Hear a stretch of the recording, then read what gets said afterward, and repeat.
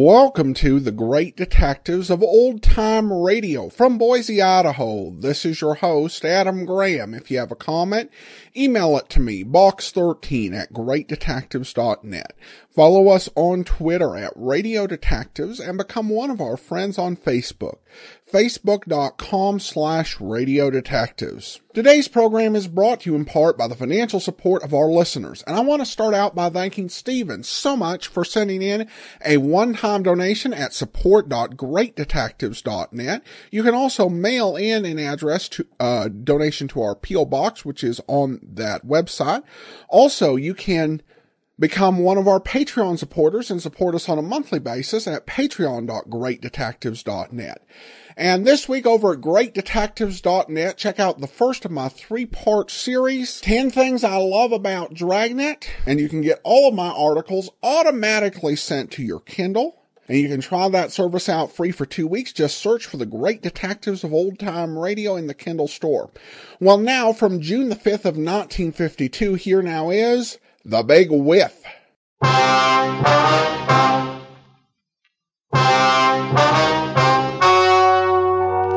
The story you are about to hear is true.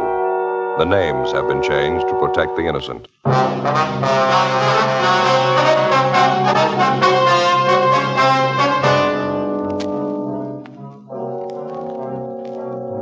You're a detective sergeant. You're assigned a homicide detail. A woman is found dying in a vacant lot. Her identity unknown. Your job? Investigate.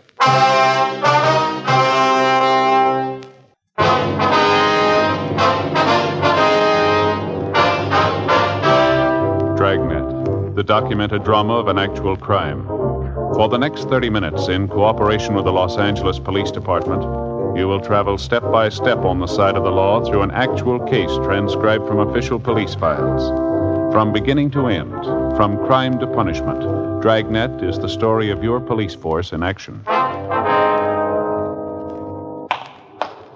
It was Thursday, October 16th. It was cloudy in Los Angeles. We were working the night watch out of homicide detail. My partner's Frank Smith. The boss is Captain Lorman. My name's Friday. It was 9:48 p.m. when I got to Georgia Street Receiving Hospital, Dr. Hall's office. Joe, how are you? Hi, Doc. How about that case you got in from 7th and Union? How's she doing? She died about 5 minutes ago. Oh, fill me in. What do you got on it? You talked to the radio car officers, ones that handled the call? Frank's talking to him now out in the lobby. Thought I'd check in with you while he was handling that end. Not an awful lot to tell you, Joe. Ambulance G2 brought her in from the location. She was alive when they brought her in. Did everything I could for her. Didn't help much. Too far gone. What's it look like? Chloroform poisoning. Pretty obvious. Probably self-administered. Looks like that anyway. She didn't last long. It's a little unusual, huh? Chloroform? Yeah. Under the circumstances, it sure is. Anything else? How do you mean? Well, any probable causes? Any marks on her? No, a little scratch on her wrist. That's about all. Where you got her now? Can we look at her? Yeah, bag number 3. Come on. All right. Ed Barrett called us, asked us for help. It's a rough night, huh? Yeah. Traffic went crazy tonight. Dozen cases in the last 2 hours. Couple of homicides, too. Busy night. You got the weekend coming up, huh? Yeah, not looking forward to it. Here we go. Over here. Chloroform sure hangs on, doesn't it? It's sure strong. Notice the burns around her mouth and the nose. Discoloration. Well, who is she? Any idea? We got her down as Jane Doe. You're going to have to take it from there. I understand the radio car officers couldn't identify her. Apparently pretty well off, huh? Nice clothes. Seems to be well kept. I'd say so. Expensive jewelry there. The rings, wristwatch. A little strange for a probable suicide, isn't it? Looks like she took good care of herself. Hair all done up, fingernails. About how old, would you say? Not more than 35. Just about that. Here's the chart on her. Time arrival, 9:38 p.m. from southwest corner of 7th and Union, vacant lot. Reason for call, possible drunk woman down. Jane Doe, number 4. Female, Caucasian, approximate age 35. Weight 128 1/4. Height 5'4". Brown hair, hazel eyes. Listed as Nordic descent. Probable suicide. That's it. Okay, Doc, thanks. I better look up Frank, see what he's got, huh? Okay. Haven't notified the coroner yet. You fellas want to take care of that? Yeah, sure, we'll call. About all we can do unless we find some relatives to notify, huh? Joe? Yeah, Frank. Oh, hi, Doc. How are you? Frank, looks like you're losing weight. Yeah, 4 pounds in 2 weeks. Not too bad for me, anyway. What'd you get, Joe? Chloroform poisoning. Probable suicide. Find out who she is? I gotta get back to my office. If there's anything I can help you with, come on back. Right, Doc. Thanks very much. Okay. How about it? Any identification? No, I talked to the fellas that took the call. Unit 182 was routine call. 390W down. They couldn't find out who put the call in. So they found her in a vacant lot lying over against the side of the building. Yeah. They said she looked like she'd been drinking. Then they got a whiff of the chloroform. And they found this empty container by her side. Here. Yeah. It ties in. They were careful handling it. Anything else? Well, while they're waiting for the ambulance, they talked to some of the people in the neighborhood. They couldn't tell them anything about the woman. The building they found her next to is a vacant store. No identification on her at all? Huh? No, nothing. No purse or wallet. I checked missing persons. No one of her description reported. Fellows who handled the call said they went over her clothing. No marks of identification. Better notify Leighton Prince, huh? Maybe they can identify her. Already called him, Joe. Looks like probable suicide. Sure, a new twist, though. Chloroform route. It doesn't figure, does it? What do you think? I don't know. No violence committed on the body. No indication of robbery. She had a wristwatch on. Rings, too. Wouldn't figure anyway. Chloroform angle. Yeah. No other physical evidence out there, huh? I mean, besides the chloroform container? Nothing else besides a handkerchief. Yeah, a plain white handkerchief, chloroform on it. They found it next to the body. It's the only thing that doesn't fit 100%. What do you mean? It's a man's handkerchief. 10:25 p.m. Frank and I took the dead woman's clothing, the handkerchief, and the almost empty container of chloroform and drove back downtown to the office. We dropped off the clothing and the handkerchief at the crime lab to be processed for possible identifying marks. The chloroform container was taken to latent fingerprints for examination. The following morning, the body of the unidentified woman was taken to the county morgue for posting. As soon as the dead woman's prints were made available to us, they were checked through our record bureau and also through the record bureau at the sheriff's office. In addition, they also made a run on her description. They were unable to identify her. We checked with the crime lab, but they couldn't help us either. A detailed examination of the dead woman's clothing failed to yield any leads as to her identity. Leighton Prince didn't have any better luck with the chloroform container. The only prints they found on it were those of the dead woman. Meantime, the morning papers had picked up the story and given it front-page billing. 11:16 a.m. How's that again, Doc? Uh-huh. Yeah, I see. Mm-hmm. A little unusual, wouldn't you say? Yeah. Okay, we'll pick it up after lunch. Right, goodbye. Anything? Yeah, Doc Cephalo at the morgue just finished posting the body. What'd he say? The chloroform killed her. They even found traces of it in the stomach. Huh? That's right. It's a weird one, isn't it? Doesn't leave much doubt. Suicide. No indication it was anything else, is there? I got it. Homicide, Friday talking. Yes, sir. Yeah? Mitchell? Mm-hmm. That's so. Yeah, sure, be glad to. Yeah, we'll be here. You want to give us your address? Hello? Oh, here we go. What was it, Joe? Somebody the name of James Mitchell. He's on his way down to see us, wants to talk to us about the dead woman. Yeah? He says he killed her. 11:50 a.m. While Frank and I waited around for Mitchell to show up, we checked his name through R&I, but we were unable to find anything on him. A few minutes before 1 p.m., a short, blonde-haired man in a blue serge suit entered the squad room and asked for us. He introduced himself as James Mitchell. Frank and I took him to the interrogation room where we started to question him. He told us he was a steel worker by trade, currently unemployed. He said he was originally from Alabama, that he'd been in California for approximately 2 years. After that, he lapsed into silence. We tried to question him about the dead woman, but we made little headway. The only admission we could get from him was that he killed the woman. Outside of that, he refused to say anything. Now, how about it, Mitchell? What's the trouble? You called us, volunteered a confession. You said you killed the woman. You wanted to tell us a story. Now, why don't you answer our questions? Jim, how about it? Aren't you feeling well? Want us to call a doctor? Jim? You're not giving us much of an out, mister. You volunteered to make yourself a suspect in this thing. You say you killed the woman. Now, why don't you answer the questions? We can't keep this up forever. You ought to know that. You haven't answered a question almost an hour now. Look, if you're not going to talk, Jim, there's only one thing we can do. We're going to have to book you. Mitchell? Is that what you want? Go ahead and book me. I killed her. Go on, book me. Well, why can't you tell us the story? Now, you admit you killed the woman. Why won't you tell us about it? Why should I? I killed her. That's all you have to know. You said on the phone you'd tell us the whole story, didn't you? Now, what made you change your mind? You got the story. I killed her. All there is to it. You know better than that, Mitchell. You know the woman very well? No, not very well. What was her name? Mary. Mary what? Mary, that's all. I met her in a bar. I didn't know her well. I killed her. That's all you got to know. I had to. Why'd you have to, Jim? I don't have to tell you. I had a reason. Good reason. Robbery? I don't have to say. You have a fight with her? Lover's quarrel? Maybe. What's the difference? Well, this bar where you met Mary, that in downtown L.A., was it? Yeah, it's downtown. She had it coming. I'm glad I did it. Not worth much, huh? She was when I met her. Well, what happened? She go off the deep end? Guess so. What's the difference? She's dead. But why'd you turn yourself in, Jim? Figure you couldn't beat it? Maybe. How do you mean? I could have stayed out of your way if I wanted to. For a while, anyway. I didn't want to. Why not, Jim? Good reason. I'm glad I killed her. She had it coming. Now go ahead and do what you want. I know what the rap is. I'll pay for it. Well, if you're willing to take the rap, Jim, why not tell us the whole story, huh? You got the story. I killed her. That's all you need. Don't you want to brief us in on the details? How it happened, how it came about? Might be extenuating circumstances. You can't tell. Well, how you mean? Different things that might throw a new slant on the case. Court's not going to hand down a decision till they get the whole story. You mean about Mary? I'll never tell them about her. Lousy things she did to me. Never tell anybody about it. Must have been pretty bad, huh? I mean, the way you took it out on her. She was rotten. All the way through. I had to kill her.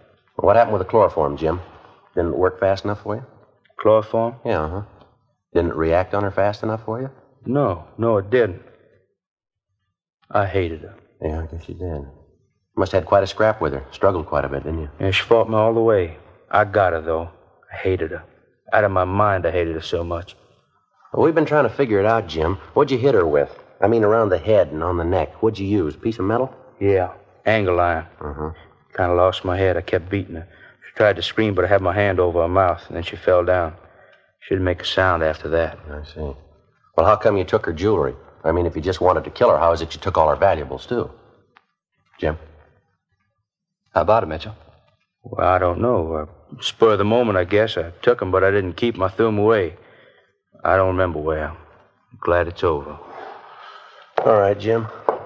Now, what's this all about? You didn't kill that woman. You know that as well as we do.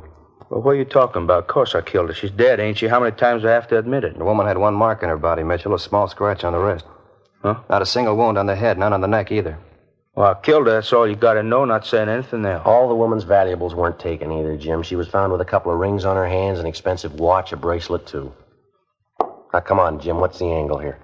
You can't prove I didn't do it. You can't prove that. I think we can.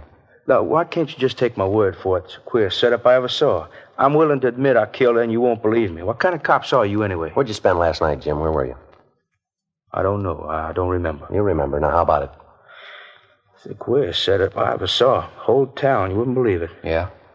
Look, I come here from Alabama. I told you that. I've been here for 22 months. A long time. It's almost 2 years. Mm-hmm. Queerest town I ever saw. Thousands of people all over. Millions of them. People all around you, all over the place, everywhere you go. I didn't know any of them. Not a one. They didn't know me. 22 months. Couldn't get to know nobody. I still don't. They don't know me either. Yeah. Tried to get acquainted. Just seemed I never could. Nobody knew me. Nobody cared. They didn't even know who I was. Well, what kind of town is that? 22 months right here. They don't even know who I am. Nobody knows. Living alone, you just get sick of it. Get sick and tired of it. That's what brought all this on, huh? Well, I mean, at least they'll notice me. They'll know I'm here. I killed a woman. They'll know who I am now. You ever spend any time in a hospital, Mitchell? Institution? Now, what'd you have to ask that for? Just because I want to know people, want to notice me? That doesn't make me crazy. Can't be alone all the time. You got to have somebody notice you. Were you ever in an institution, Jim? Just once, only a couple of months. It wasn't anything. Look, can't you just forget what I said? I mean, I told you I killed a woman. The paper's going to be out pretty soon, pictures and things, probably a big write-up. Yeah. Well, can't we let it go at that? I killed her. Just forget the rest? No, I'm afraid not. Why not? We'll just make out it's that way. People get to know me anyway. At least they'll know I'm around. I won't be alone. There's no use worrying, Jim. Huh? You won't be alone anymore. 1:38 p.m. We continued to question the self-accused suspect, James Mitchell, and he finally told us that he'd been confined for a period of 18 months in a state mental hospital in Alabama. That had been more than 3 years before. The questioning also left no doubt in our mind that Mitchell had nothing at all to do with the death of the unidentified woman. A sister of Mitchell's living in Alabama was contacted, and she agreed to come out west as soon as possible to look after her brother. In the meantime, he was delivered to the care of psychiatrists at the county hospital. The incident of a man confessing guilt of a crime of which he's wholly innocent certainly wasn't anything new. Like police officers all over the country, all over the world, we've come to accept it as almost a routine part of a criminal investigation. Most of the time, the would-be criminal's suffering with mental trouble. Sometimes it's a thirst for notoriety. In any event, they all have to be checked, every one of them. It means time, trouble, and money. Hours of cautious interrogation. More hours of checking stories that have basis only in the imagination of a sick mind. They slow the investigation, they waste hundreds of man-hours, But like anonymous leads or would-be witnesses, they can't be ignored. It's part of the job. Saturday, October 18th, the newspapers continued to cooperate by giving us front-page space to the story of the unidentified woman. Joe? Yeah, how'd you do? Nothing. Identification wasn't even close. How about Brian and Lopez? What'd they do on that call of theirs? Well, they're over at the morgue now with a boy, 16-year-old. Kid was pretty wrought up when he came in. Well, we sure had a parade of them. All last night, all this morning. Well, it doesn't hurt our chances any. The more, the better. I suppose so. Not going to make much headway if we can't identify her. Any answers on that all points we got out on it? Yeah, 4 of them. They all been checked. Nothing. Chewing gum, Joe? New kind, tangerine flavor. No thanks. How about that check of the hospitals around town? Anything show up there yet? No, not so far. The scar on the woman's leg was from an operation, all right.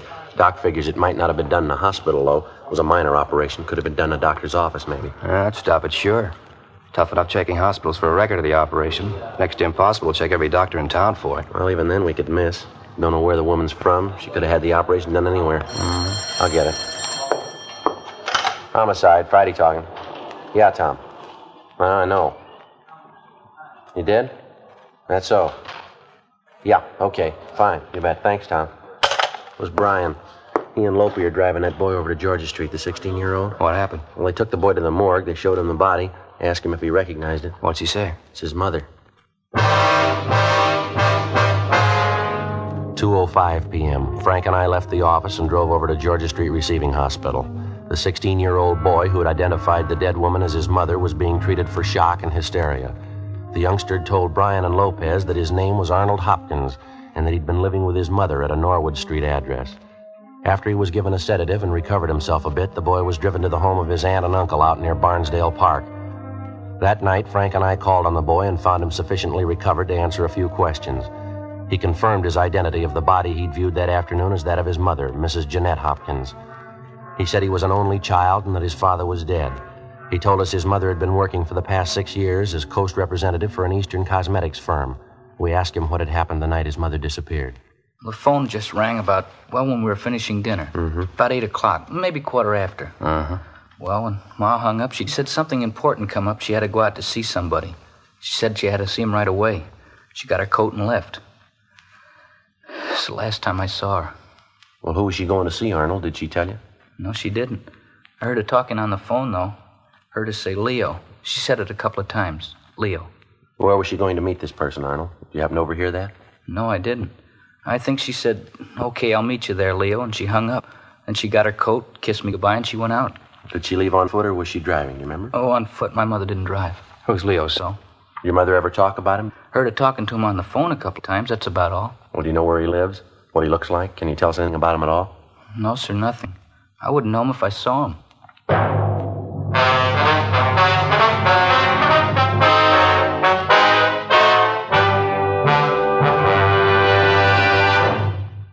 You are listening to Dragnet, authentic stories of your police force in action.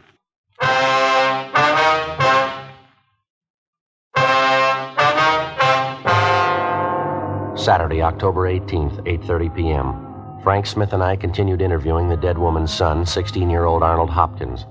The big lead pointed in the direction of the man known as Leo, who telephoned Mrs. Hopkins Thursday night, little more than an hour before she died, and made an appointment to meet her.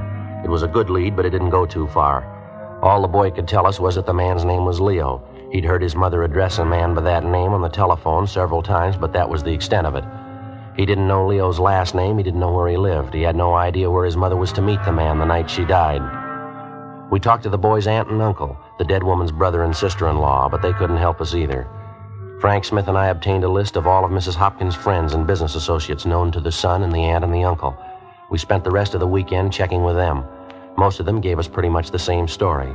Mrs. Hopkins was well-liked and well-respected, both in her business and private life. She was devoted to her teenage son. She didn't drink, and socially her behavior was beyond question.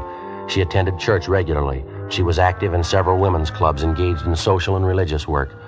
None of the people we talked to could think of any reason that she would want to end her own life. All of them denied any knowledge of the man known as Leo. Monday afternoon, October 20th, Frank and I had another meeting with the victim's son, Arnold Hopkins. We had him check over the personal effects found on the body. Yes, sir, that's hers. The other ring, too. How about this bracelet, son? Yes, sir. She always wore that. My dad gave her to her, I think, when he was alive, I mean. She always wore it. Now, the wristwatch, 2 rings, the bracelet, and this lapel pin here. That's about it, son? Yes, sir, I guess so. You have her necklace, too. How's that? My mother's necklace. She was wearing it that night. She had it on when she left the house. Didn't you find it? What kind of necklace is it, son? What's it look like? Well, it's made like the bracelet is. That one there. See, the two of them go together. It's a set. Your mother wear expensive jewelry like that every day, did she? No, sir. She wore the bracelet quite a bit, not the necklace, though. She only wore that when she was dressed up. I thought about it yesterday. I meant to tell you about it. What's that, son? Well, right after she got the phone call that night, when she told me she had to go out. Yeah? Well, she went back and got her coat, and then she came in the living room and kissed me goodbye. She had the necklace in her hand. You sure she took it with her? Oh, yes, sir, I'm positive. After she kissed me goodbye, she went over to the mirror, and I saw her put the necklace on. She was wearing it when she left. I didn't think much about it till later on. Most of the time, she only wears it when she dresses up. She wasn't very dressed up that night. Joe? Yeah. Can you describe the necklace for us, son? Exactly what it looks like? Yes, sir, I think I can. When you saw your mother with a necklace on, did you think to ask her about it? Yeah, I did. She said she was wearing it because she wanted to look pretty. She was going to meet a good friend. And she didn't say where? No, sir. I guess she was wrong, huh? About her necklace, I mean. No, son. About her friend.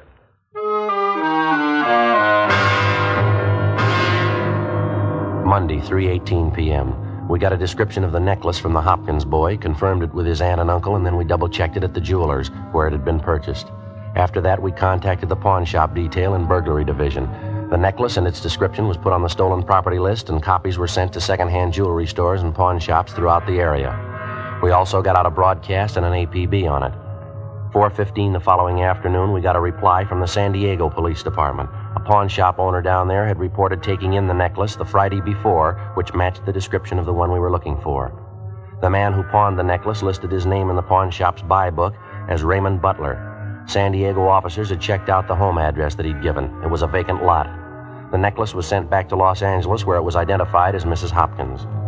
The description of the man who'd pawned the necklace was forwarded from San Diego together with a photostatic copy of the suspect's signature, and we got out an all-points bulletin on him. 2 days passed. Nothing. Along with Brian and Lopez, we continued checking all public places in the general area where the body of Mrs. Hopkins had been found. You got anything, Frank? Talked to a man by the name of Wagner, Joe. He told me she used to do a lot of traveling, business trips, most of them to San Diego. Wagner says he heard she had a boyfriend down there, a tall, dark-haired fellow. That's all, no name. I get it. Homicide Friday. What? Oh, yeah, Lopey. Where? Checks out, does it? Yeah, that's good. Fine. Okay, thanks, Lopey. Yeah, right away. Anything, Joe? Lopez, he and Brian just checked a bar out in the neighborhood where the body was found. They talked to the bartender in the place, showed him the description of the man who pawned the necklace. Bartender says he knows the man. You sure? Pretty sure. He told Brian and Lopey that the man's either a boxer or a wrestler, something like that anyway. You know the man's name, where he lives? Says his name's Taylor, no home address. You know his first name? Yeah, Leo. 1:25 p.m. After interviewing 4 other people who were in the bar the night of Mrs. Hopkins' death, Lopez and Brian checked back in at the office. They told us that at least one of the 4 persons they talked to, in addition to the bartender, was sure that the description of the suspect who pawned the necklace fitted a man known as Leo Taylor, who was in the bar the previous Thursday night. He was seen in the place between 8:30 and 9 p.m., and he was seen with a woman answering Mrs. Hopkins' general description. The bartender had no idea where the man lived, but he seemed fairly certain of the man's name, Leo Taylor, and his occupation, either wrestling or boxing. 5:05 p.m. We made a run on Taylor's name and description through R&I, and we got a make. We checked his handwriting, and that matched out also. He had 1 previous arrest for assault and disorderly conduct. His residence was a West 11th Street address. We checked it out, but he'd moved 6 months before. The landlady had no forwarding address on him, but she told us one of the places he used to frequent was a gym on South Olive down near Olympic. We ran it down. How about it? All right, come on. I'm getting tired of pushing it back. Come on. I checked with the fellow in the office over there, Joe. Says the man we once taking a shower back there, locker room. All right. Attaboy. Sure. In here? Yeah.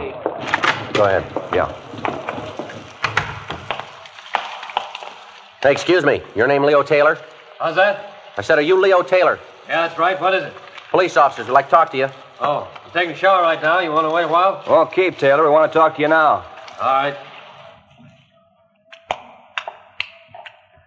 All right, what's the rush? What's it all about? I want to talk to you downtown. What do you want me downtown for? A routine check. Like to ask you a few questions. About what? Jeanette Hopkins? That's so? What about her? When's the last time you saw the woman, Taylor? I don't know. A couple of months ago. At least that. Why? We can talk about it downtown. Well, let's talk now. It'll take me a little time to get dressed. What's the pitch? You know as well as we do. You want to throw me that shirt, Mac? Thanks. What do you mean I know as well as you do? Know what? No rush, Leo. We can talk downtown. I read about it in the papers. Terrible thing. I was going to look her up one of these days. Too bad. You live in Los Angeles, Taylor? Yeah, why? Ever get down to San Diego? Once in a while, not too often. You don't think I had anything to do with it, do you? How do you mean, Leo? With what? I mean, Jeanette, she's dead. You don't think I had a hand in it, do you? I tell you, I'm on a level with you, Leo. We've been on this thing a week. We've got you placed in San Diego. We've got you placed here. You say you haven't seen Mrs. Hopkins for 2 months. We can do a lot better than that. You were with her in San Diego 2 weeks ago. You were drinking with her in a bar out there last Thursday night. You were with her 20 minutes before she died. We got all we need, Leo. Got my coat there, Graven? Check the pockets, Frank. Yeah. Gonna take a lot of proof. I guess you know that. Gonna take a lot of it. We got it. You better have. Let's see. Keys, wallet, comb. Yeah. Okay, let's go. No, just a minute, Leo. Yeah? Pawn ticket here. You forgot it.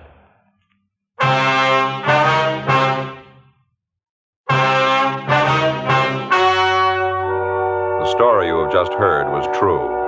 The names were changed to protect the innocent. On January 28th, trial was held in Superior Court, Department 89, City and County of Los Angeles, State of California. In a moment, the results of that trial.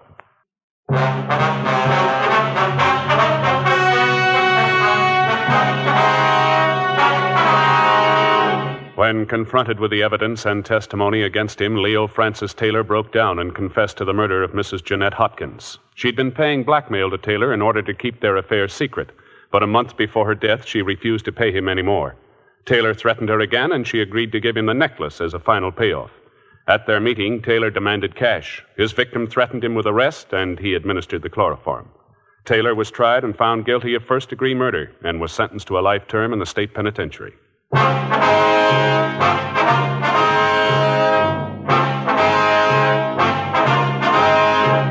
You have just heard Dragnet, a series of authentic cases from official files.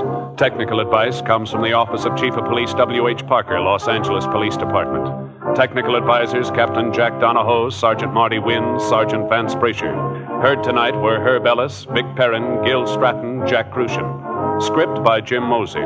Music by Walter Schumann. Hal Gibney speaking.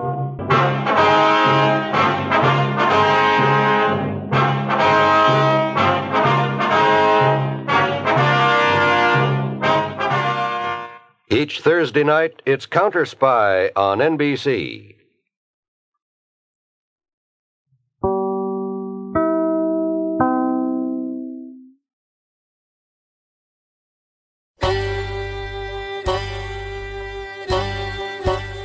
Hi, this is Andrew from OTRWesterns.com. I wanted to invite you to come take a look at our site where we put out podcasts of old-time radio westerns. Check us out at OTRWesterns.com. You're listening to The Great Detectives of Old Time Radio with Adam Graham. Now let's get back into the show.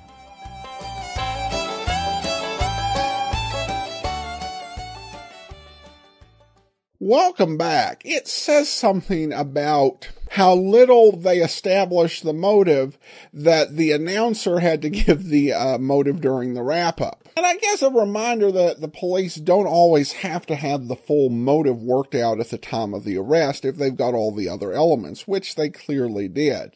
It's an odd story that the killer actually did tell, just mainly because he used chloroform. And that's usually not something you're going to have on hand, a chloroform soaked rag, if you're not planning to kill the person already. And particularly over the reason that he killed her makes it ironic because the necklace is all he ended up getting in the final analysis. As always, it's fascinating to listen to these cases where they start out with so little and they just, follow the case, and from one minor clue to the other, just little bits they pick up to actually reach the solution. All right, well now, listener comments and feedback. And we start with an email from Jason, who writes in, "Thank you for the wonderful podcast. I listen to it every day. I first started listening when you were playing The Adventures of Philip Marlowe. That's how I found you. I was on a search for Philip Marlowe. Now I listen to all the shows, even if I don't like them all. However, your comments and insights about the shows make the not-so-good ones good, too. If I had to pick one, I would say that Dragnet is my favorite right now." Well, thank you so much. I appreciate that. And he goes ahead and asks a question. Finally, when I first started listening, actually 2 questions. You discussed playing Tales of the Texas Ranger sometime in the future. I was wondering if that was still in the plans. I hope that you have a super awesome week, and thanks for everything you do to make this show great. Sure, yeah, Tales of the Texas Rangers is definitely planned. It will be something we play after Dragnet, and we have a couple series, fairly short ones I plan to do, Treasury Agent, I believe, or Treasury Man, excuse me, and then Under Arrest, and then we will get into Tales of the Texas Rangers. But that's after we do Dragnet, and we've got a good 3 years of Dragnet yet to do. One last thought. I listened to the Audible version of Slime Incorporated and loved it. Will there be any other adventures with Cole Eustick? Well, Jason, if I have anything to do with it, I definitely have plans for more adventures with Cole Eustick. I already have the plot worked out for the second novel. It's just a matter of getting time to write it. That, and plus I have another novel that is already overdue, wrapping up the Powerhouse series. That one has been a lot harder to figure out.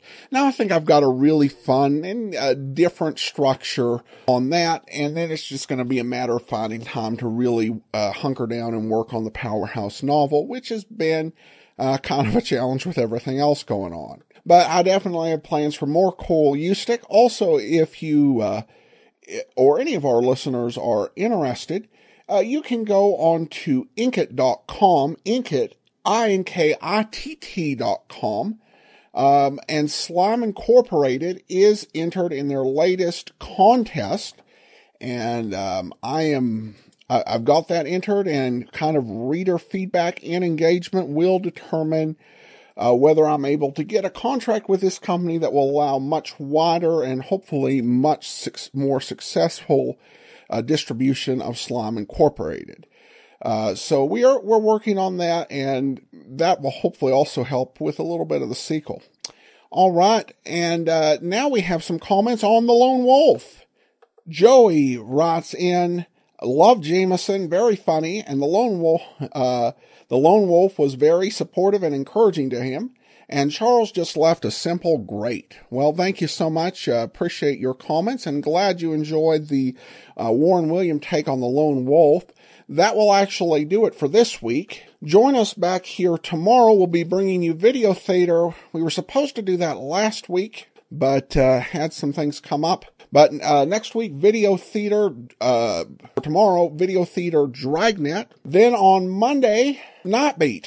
Tuesday, Pat Novak for Hire, and then join us back here on Saturday for another episode of Dragnet.